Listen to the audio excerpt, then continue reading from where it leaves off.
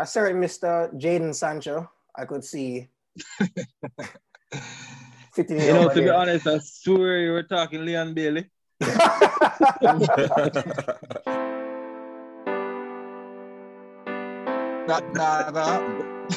FSG now. Ramos can't join my team, Mike. And I'm sure if Werner was at Liverpool, he probably would be doing a lot better than he's doing now at Chelsea.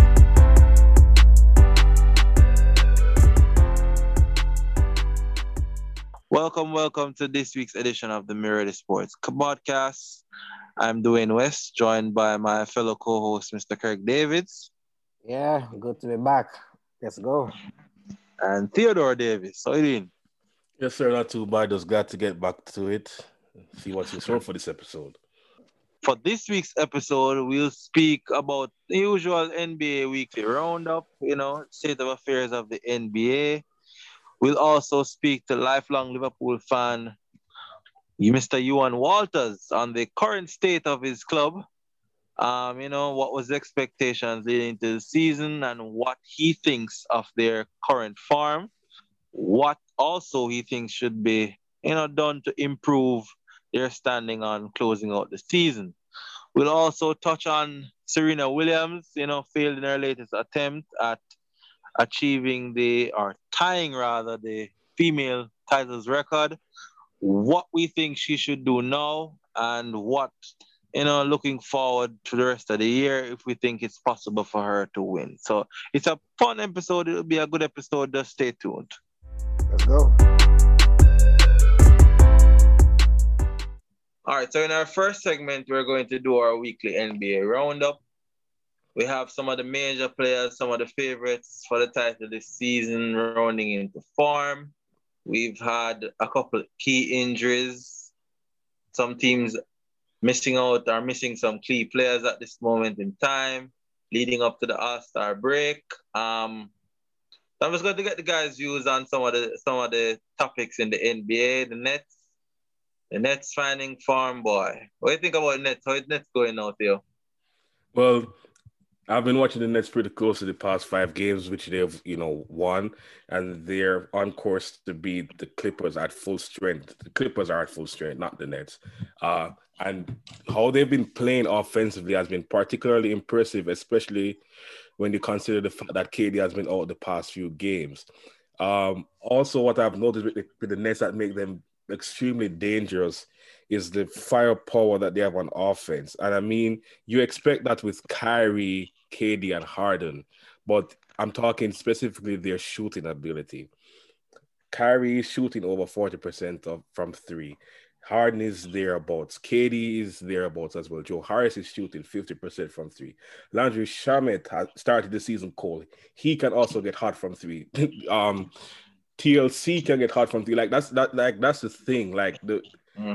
It's just so hard to defend them because the big 3, they're as explosive as they are, their supporting cast can get extremely hot. It's like when they're all on at the same time, there's literally nothing you can do, even with their defense. I think one of the things that we had mentioned it in an earlier episode, and I think it's flying under the radar now. Like offensively, this team has the potential to be the best allotment of stars together. I mean, yes, we saw KD and the Warriors, but that was a team where, that's a system. Yeah, that's more of a system. But these, we have ISO players, we have guys who can play a system, we have guys who can score at the rim, mid-range, at the 3-point line. So I think we're now seeing Mike D'Antoni's influence on this team offensively. Guys not afraid to pull up from 3, shooting, not seeing a 3-pointer they don't like. And with the way the NBA is right now, him with these players, I think is going to be a major problem this season. What do you think, Craig? What do you think about the Nets?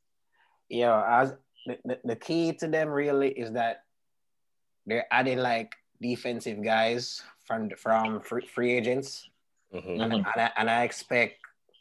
I mean, let's see what happens with Andre Drummond. if they're gonna trade for him or if he's gonna get bought out and then they kind of decide him. But Hold on, is Drummond a clutch client? I'm just asking, because I'm just asking, because yeah. clutch line. We know. All right. Yeah. I was asking if he's a clutch guy. I'll do my research. I don't think so. Right. But check us the weather kind of warm in LA. Just saying. Continue. So he might be accounted for. All right. So, but yeah, I agree with what you guys saying. Definitely the offensive part. Everybody's worrying about their defense, but like, can you stop them though? Like, can you stop them? Because the thing about it is like Kevin Durant really just needs like 12 shots to get 30 points. Easily. So it's like ultimate cheat code. And the thing about it is you don't even realize, like, no. When you look at the stat sheet, you're like, Durant have 28 points. 10 shots. It's like you see him barely touch it. And that's what made KD work in Golden State. And that's what's making him work now. Even though Golden State was more fluid with their offense in terms of moving the ball, etc., they were more unselfish than people predicted. That this big three with Kyrie and Harden would be. The reason why it worked in Golden State and why I believe it would work in Brooklyn is because of KD. Is because of his ability to waste touches on offense. He just get the ball and rise up. That's the thing, because he's 7 foot, and once he rises up, you're not with a high release point. He rises up, you're not going to stop his jump shot. Sometimes I hear people talk like, some players are easy to fit in. Like LeBron James is easy to fit in anywhere, in any team. Yeah. I think KD is the easiest player to fit in anywhere. Oh yeah, definitely. Yeah. Low maintenance, not going to demand the ball. I mean, he wants the ball in when it matters.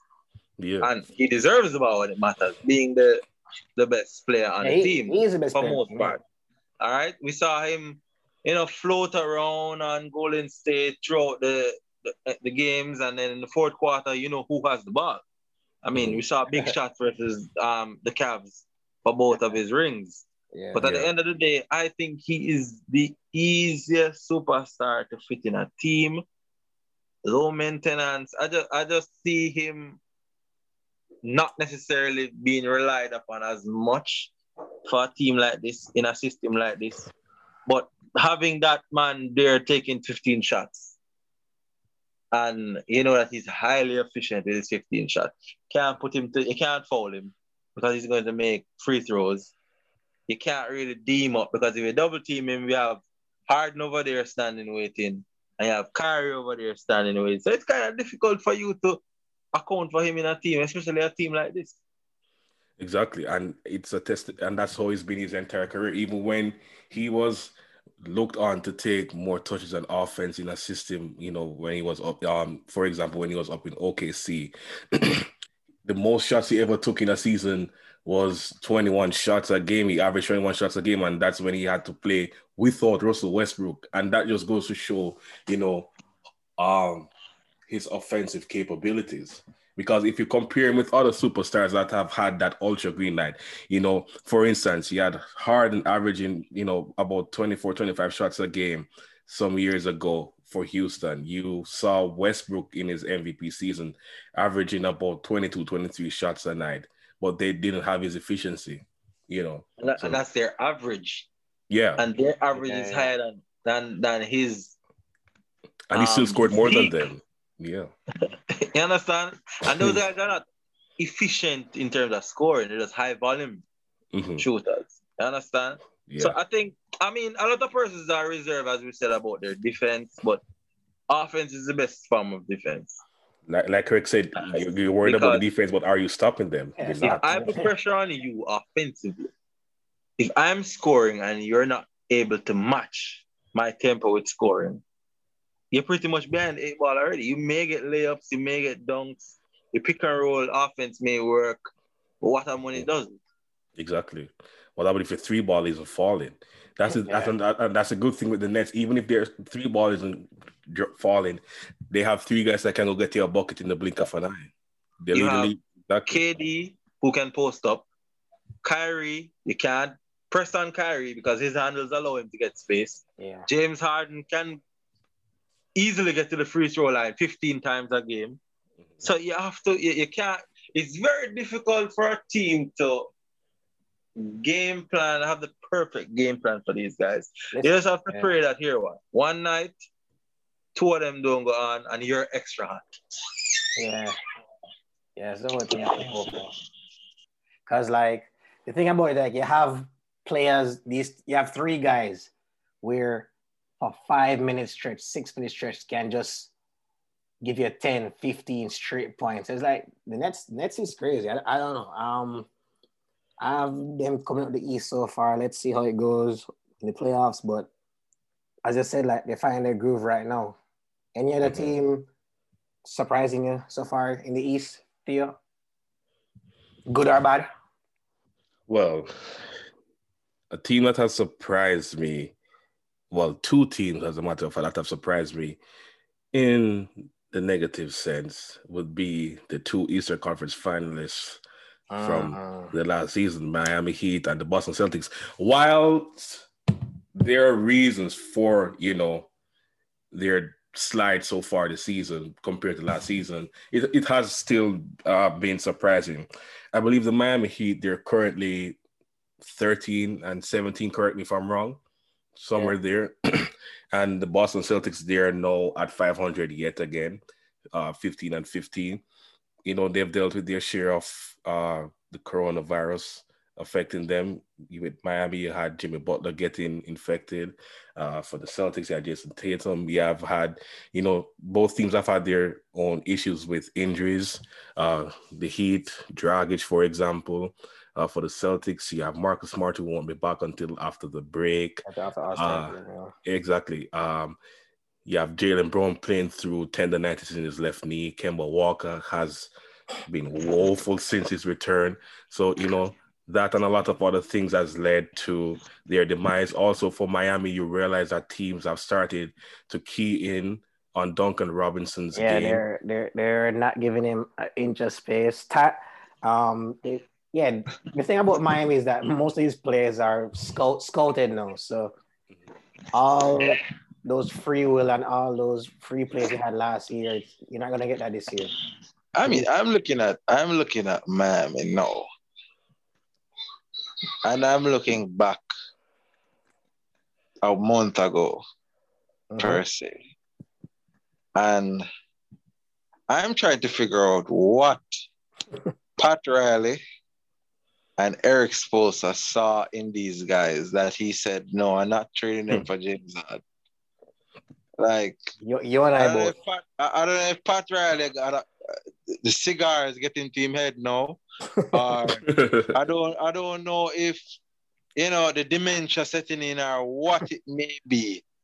But those guys came into the league hot last year, in the bubble especially. Yeah. Now teams have tape on them now.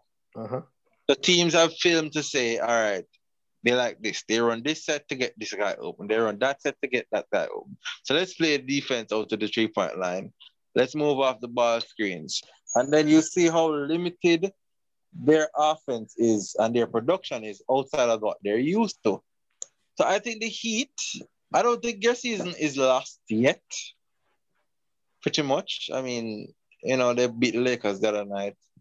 And I think they can get a rich vein of form to win a couple games on the trot. The Los Angeles Lakers, the defending champions, have lost one of their stars for a couple weeks. They've also been without Schroeder for a couple games, I think. And health and safety protocols. And they have not looked as dominant as they would have at varying points during the season. They lost to the Heat the other night. Let me just get the views, guys. What do you think? How do you think the Lakers will cope without Anthony Davis as they currently stand? And with the West being so, filled with quality, even though some teams are not necessarily performing as they should, but teams are now running into form. Do you think the Lakers are in danger of slipping down the standings if they can't, find a way to win games without Anthony Davis until he's back? Because I don't think the Lakers want to rush him, given that he's a player that has had injuries over the years. Yeah. And they may want to, protect him, especially it being a lower leg injury. Mhm. And I just think that he will not be with them for a while. LeBron is still in his 18th year, playing 36, 37, 38 games per night, 30 minutes rather per night. You don't want him to pick up an injury as well. So Agreed. what do you think how do you think the Lakers will cope without Anthony Davis going forward? Craig? Yeah, like I definitely think I'm not worried about the Lakers really. Any concern I had for them was with Anthony Davis before, which is like I think they need another big to replace Gasol. That's so it's like I'm not really concerned about the Lakers. They just need a top 4 seed. I think we've seen over the years like a LeBron James team just needs not even that was a 1 year he didn't have, but just home court advantage. Give him home court, and I think The first round. yeah, that's in the first. That's fine. I really have But with the way how the league is now with no fans, is home court really an advantage? I think looking at the Lakers, they were undefeated on the road up until like about 10 games in, 10 road games in or more. All right, so home advantage to me right now is not necessarily something that is critical, especially with no fans. There's no atmosphere. There's no pressure on players to perform against the crowd per se. And then again, LeBron James being the player he is, you still have to beat him 4 times. Yep. That So you'd have to beat him at home as well. Well, if that's the case, then they just have to make it, and they won't slip out the top 8. So, but what I think I don't want to do though is I think it's going to be very important this season is seeding. Because if you see last year, they were able to avoid the Clippers up until they wouldn't have a choice being in the finals. So, if you fit in as the number 1 seed, if you get the number 1 seed in your conference, you have the pick of the spoils pretty much. However, let's say for instance, the Lakers drop to 3rd in the West to end the season, or even 4th, and the Clippers are 2nd, or the Clippers, let's say we don't expect the Jazz to finish, in the top 1 or 2, and we expect that the Lakers and Clippers to be separated by a team in the middle. And the Lakers end up facing the Clippers in the 2nd round. Having such intense matchup in the 2nd round and then having another team in the finals that would have already been good can necessarily wear down a 18th season LeBron or wear down a AD rather, who is injury prone and has had injuries. There's going to be trouble if the NBA doesn't necessarily go back to the bubble format.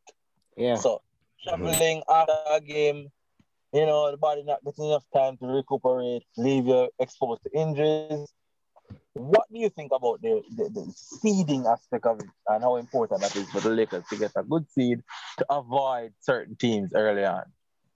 It's important for them to avoid the Clippers like they did last year, but they might run the risk of not even having that luxury this year because of the hole that they have in the team currently. I think that's how they've looked the past 2 games is because they haven't had someone else to help LeBron with, facilitating and also scoring. So I think once Schroeder is back, because from what I understand, he doesn't actually have COVID, but because he was close to someone that was infected, he has to be out for 7 days. So once he's back, I think that will help them out offensively. But they still need to fix the center issue because that issue has just been more exposed since AD has been out. Because the reason why AD had the slow offensive start to the season that he had was because he had to be doing so much work on defense because he had to be paired with either Gasol, Harrell, or Kuzma. So I think that they need to fix that in the meantime while AD is out. And also, I think they should be extremely cautious. I know that AD is going to be out for probably another 3 to 4 weeks, but I think like you alluded to earlier, that he might be out even longer because of his long injury history. I mean, for next week's episode, we'll talk about our All-Star. We'll have a mini draft per se when the reserves are released. I have a few thoughts. I mean, I don't understand how Dame Lillard is not a starter, but that's another day. Criminal offense. But then we have also our views on what Draymond Green said about player movement and how teams have the upper hand in certain situations versus when the player wants to move, etc. But for now, we'll limit our NBA talk to and move that to a different episode.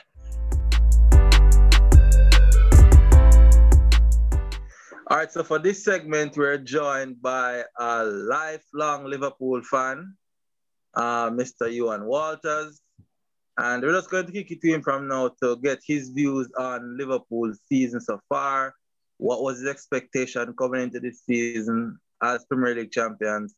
How things have been so far in this season and what we can look forward, what he thinks will come out of this season as it progresses. So, Ewan, what do you think about Liverpool's season?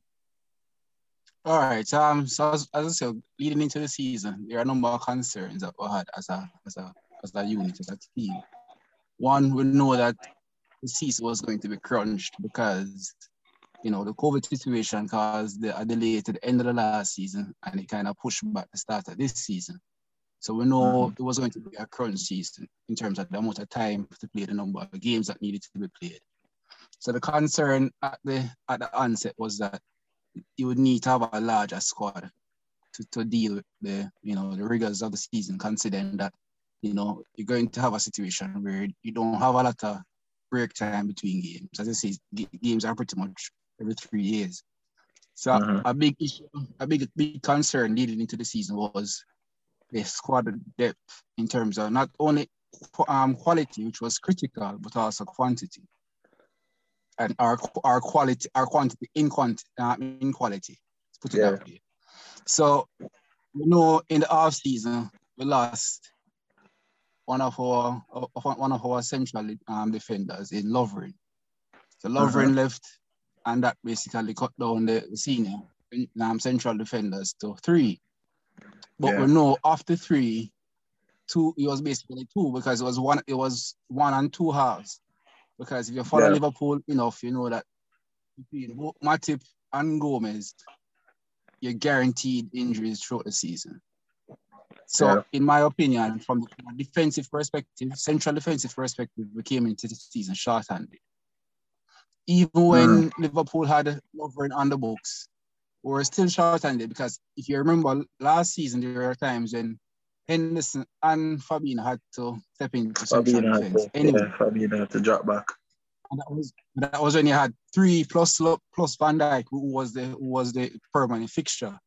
So you basically decided to let go Lovren and decided not to replace him, going into a season that you're going to have probably the roughest season ever because, as I say, the season get crunched. So first and foremost, I thought we were short-handed in the defensive side of things coming into the season. And the owners, because I don't think it was Klopp, were reliant on us being able to unlock, on us being, on the guys that were always injured, being able to somehow stay fit in a season where it's going to be harder for any player, even the players that generally stay fit throughout every season. It will be a challenge for them because.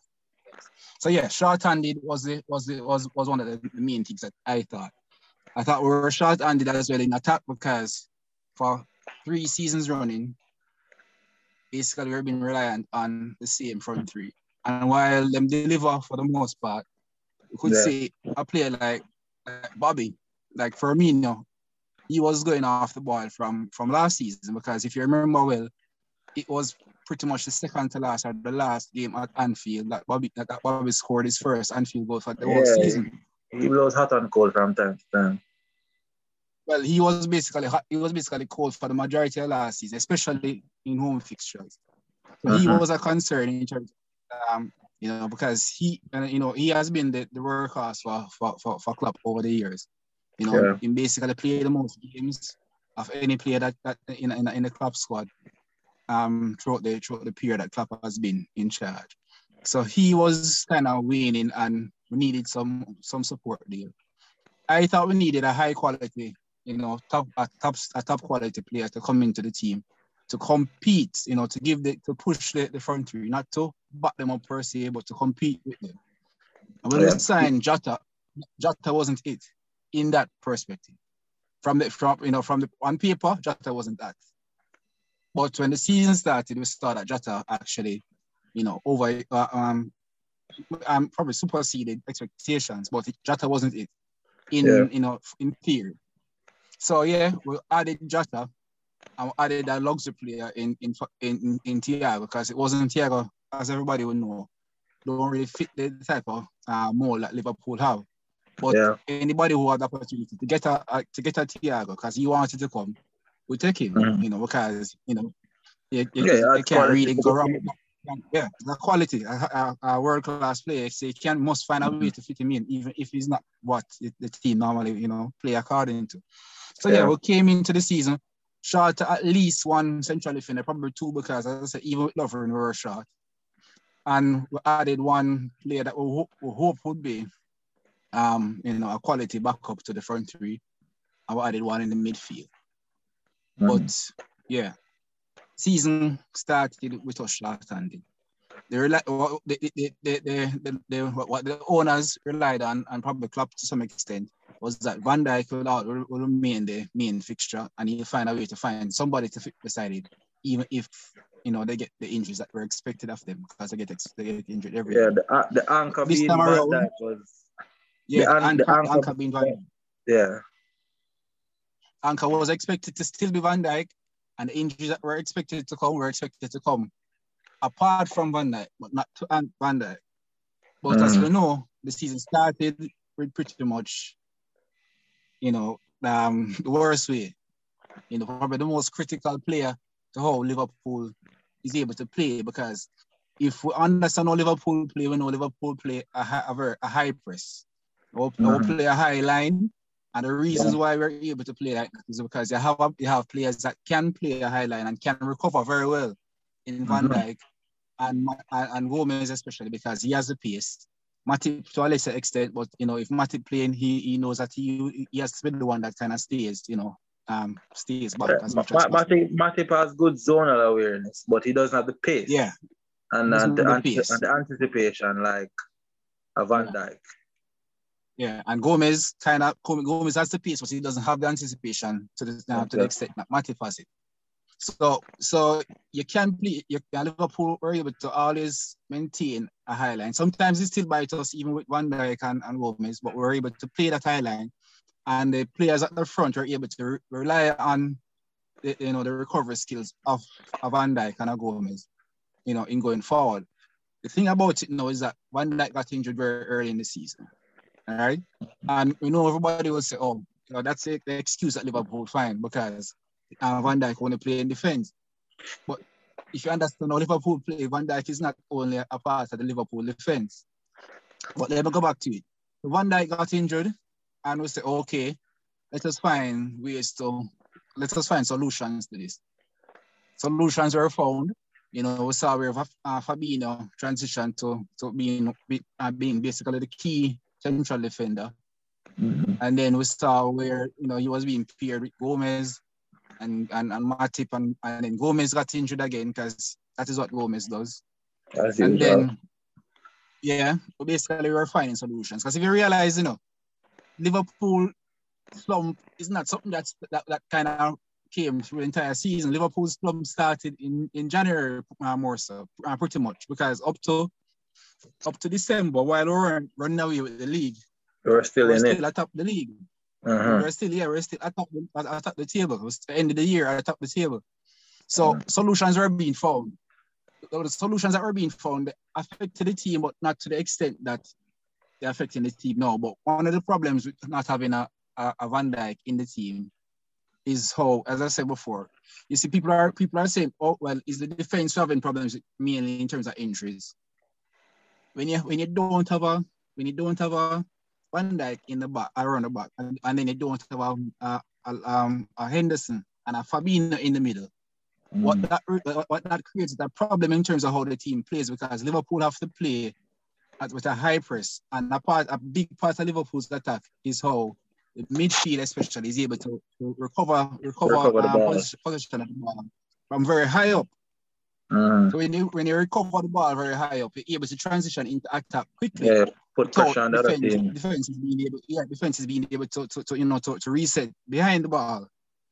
But when you have to, when it is now, when basically Liverpool lose that impact from not having a Henderson and a Fabinho in the middle, and the attacking player has to transition pretty much all the time from back to front.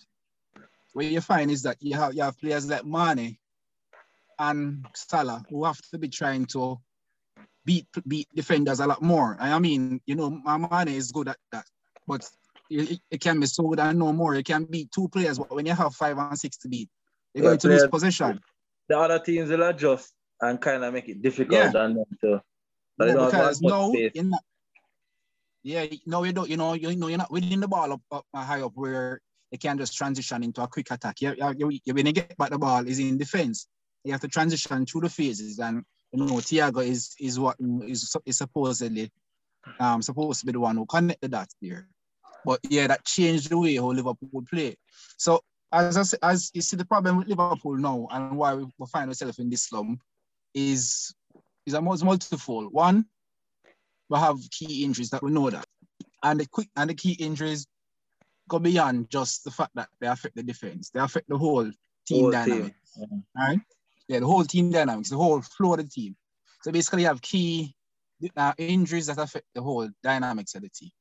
The next thing is that Klopp, in a sense, has been forced to, for probably 3 or 4 seasons, to play with the same core team.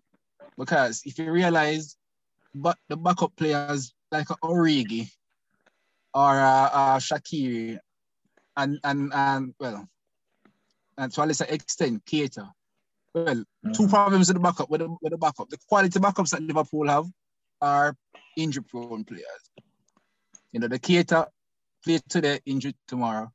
Ox played today, injured for the next 3 months. Shaqiri did injured in Baltimore. We just never know why Shaqiri injured. One day you see I'm at squad and you see me and you wonder what's the problem. You hear say I'm not too much muscle, man. I have too much muscle built right now. So I think in body kind of say, he's about for these crunches and squats. Yeah, so I don't know, but basically the problem has been that Klopp has been trying to work magic using a core team of probably 13 players, maybe 14, season after season for the last few seasons, and owners get kind of complacent, get too comfortable that it can continue to work year after year. So coming into this season short-handed, the man them tired because they have been playing. All of them have been basically the same core. The only time Origi play, for instance, is when somebody injured. It's not a man who going to push anybody. Klopp will have him, and Klopp would never look to him unless it's a cup game or somebody injured. Yeah, because the quality is not there. So you're relying on the core. In the defensive sense, you had players, you had numbers in terms of you had 3 decent options to play alongside Van Dijk, but all of them were injury-prone players. So it was less an issue. But in attack, you never have nobody who can really say, I'm going to start him or play him ahead of any other front 3. When Jota came in and started to look good, we said, okay, yeah, him can't push them I must say give him a game. And then Jota, in my opinion, probably the worst injury that has happened in overall. Well, the worst injury has been Van Dijk, hands down. But outside of that, Jota's injury has been a major one because he was the one who was kind of refreshing the attack. And he was the one who was finding ways to get goals, even when the rest of the man them were kind of falling. He behind. brings a different dynamic in Difference, attack. yeah. And then he got injured in a game that was inconsequential. Champions League game after he done qualify already. Klopp decided to play him and get injured in that, and then he has been out for much months now, 3 months. And Firmino has been out of form for probably a year and a half running. Mane has been hit and miss, and Salah has been maintaining a certain level, but him alone not really enough to really drive the team forward. It was something that I kind of saw coming because I said, well, I was saying, our Liverpool group, but we'll have a lot of discussions. We're without the trolls. I mean, you can give a plug to a lot of Liverpool fans maybe listening who want to know a safe space for the guys to join. So you can give a plug, that is it. So it's you'll never walk alone. You'll never walk alone, JA. Or Jamaica. You will never walk alone, Jamaica. Or the Jamaica chapter. That is the name of the group. Yeah. And I said, one of the things we were discussing before the start of the season was the fact that we're going to have to try to work magic again because obviously the owner's not going to inject the kind of funds needed to really replenish the team in the right way or to add some serious quality. Remember, Werner was a primary target for Liverpool.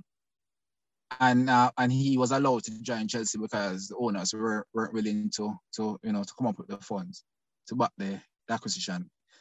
Klopp was very upset about that, but him hide it. But he wanted to get Werner, and I'm sure if Werner was at Liverpool, he'll be doing a lot better than he's doing now at Chelsea. You can't have him being being a case where everything is played through him. He has to be, he's generally a part of the build-up play. He gets a lot of goals, but it's not necessarily because he's a main striker. Yeah, because you're right. Not sorry to cut you, but with what Lampard was doing, he had Timo playing as a left winger. The issue wasn't him playing at the left per se, but just how he was playing on the left. He had him. He's not a winger. Exactly. I had him stretching the field too much. He wasn't like he said, they were playing through him too much. They weren't allowing him to play off the ball, run into the channel. That's what he did well. Like you said, he wasn't necessarily a differential player. He popped up on the right, popped up on the left, popped up on the middle. Wherever the channel was in the defense, that's where he would pop up to try to score. But it's like I said, you saw a lot with Lampard. He was like, all right, stretch the pitch as a left winger and kind of played him out of form. I agree with your points what you're saying about because even historically in the Premier League, it's very hard to dominate 3 to 4 years straight. Pep took, not that you guys had a fantastic year, but Pep was going on too. You guys took that one last year. You pushed them the previous 2 years before. So even if your team was 100% fully loaded, it would be. I would still think a team would need to be refreshed with a couple players. So any players in mind, you guys? If you were say the man in charge, who you think you would want to replace in key positions? Because that front three for me, I think it needs some freshen up for sure. To be honest, I think one of the front three will go and probably needs to go at the end of the season. A lot of fans emotionally will say that has to be Salah, which is ridiculous because Salah is again leading the scoring. Salah is again he's actually going at a better pace than he was in his first season when he had the record. Firmino, I don't know. I think Firmino needs to have a solid alternative. I don't know that if Jota is that, because Jota has looked like he could be that. Maybe this is a platform that Jota really needed to kind of ascend to a different level. But yeah, I think if we're losing either Mane or Salah, I think we need to make a big push Big push. Maybe a certain winger in Germany. A certain You somebody know, come to see. You have somebody in mind? a certain Mr. Jadon Sancho. I could see fitting in over to be there. honest, I swear you were talking Leon Bailey. No, man. I think he has his eyes set on Manu, so we leave him for Manu. We leave Bailey for Manu. Sancho, yes, Sancho could be it, you know. Sancho, I would have a problem with Sancho coming into the team, but I still wouldn't see Sancho as necessarily I don't know. I think he'll be, if we're getting him, probably need somebody else as well. And I'm thinking that there are two players that every club in the world wants right now. Uh-huh. There's a lot of talk about. I don't know again. Hey. Before you go any further, I know you're not talking about those two players, Florentina Van Leeuwen, right now. Yes, sir. If you ask me what we need to do, I think we need to make 2 or 3 major signings. One in defense, and I never tried to pronounce his name. I read it on the internet, but I never tried to pronounce his name. But I think Theo did pronounce it earlier. But thing there from Leipzig. No, him gone Bayern already. Oh, right? yes, that's true. You're talking about Konate. Yeah, him gone Bayern already. Yeah. So Konate. we need that. Okay. We need that. Yeah. That, he has been spoken about as well. So why not try again for Cooley from Cooley? It's a bit too expensive for his age. Him already outside of the bracket that FSG approved in age wise, and then him will cost so much money, even though him old. So I'm not so sure that's going to happen. But we need another key defensive signing. We need a major attacking signing. As I said before, a Sancho, a Mbappe, a Haaland. One of them. You mentioned the man layaway, man. They take him off for the front shelf, you know. Ramos available, you know, man. That happen. FSG now did that. Ramos can't join my team, man. I would say all hope is not lost. You're in another competition in the Champions League. So give me your thoughts on your chances for the Champions League this year. I think the Champions League kind of open. So I think we'll have maybe a slim chance, maybe a 25% chance if we can get back some key players in the next month and a half. Van Dijk looking like he wants to come back, but that's probably too risky. But I don't know if he can come back. That would put me as maybe a 35-40% chance there. Jota should be back in the next week or 2 weeks. Keita as cover in midfield. So I think we have probably a 30% chance of making something out of the Champions League. Uh-huh. All right. Yeah. Fair enough. I think you guys have a good chance to at least the semi-final. We get a good draw for making the Champions. Yeah. Because the thing is, the Champions League right now. All right. Like who is the dominant team in Europe right now? Bayern. Yeah, Bayern. And Bayern having a blip, right? They've been. I mean, there's a minor blip still. City is the informed team in the whole of Europe, but City and Champions League not really gel very well. So we can't really, unless them show themselves to be able to push it this year, I can't really say, well, I can't put them down for Champions League. They look like the team, but I can't put them down. So right now, I don't see many teams in Europe that really can stop them class and say, okay, is we going to win it? Maybe a Bayern, but as I said, them have them blip. So at this point, I think the Champions League is still kind of open, and a Liverpool can clinch it because we know Liverpool and Champions League stay already. Some other clubs can only wish. Well, Liverpool and Champions League go hand in hand. So yeah, we can do a thing. We can look and see how things progress. I mean, as I said, there definitely needs to be improvement in the squad. Let's hope that the owners heed their advice and invest some more money in the squad, not just sit on the fact that they one last year, so we can run it back with the same team, not taking Right now, account injuries. Right now we're a victim of our own success. The success feed the complacency that the owners have, and that is a problem right now.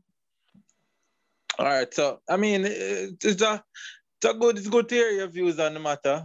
Lifelong Liverpool fan, and we'll have you back on the show later on, depending on how far you guys go in the Champions League to discuss matters as it relates to that, because I think you guys have a chance at winning it, especially with persons coming back from injury, and it's a league that anything can happen.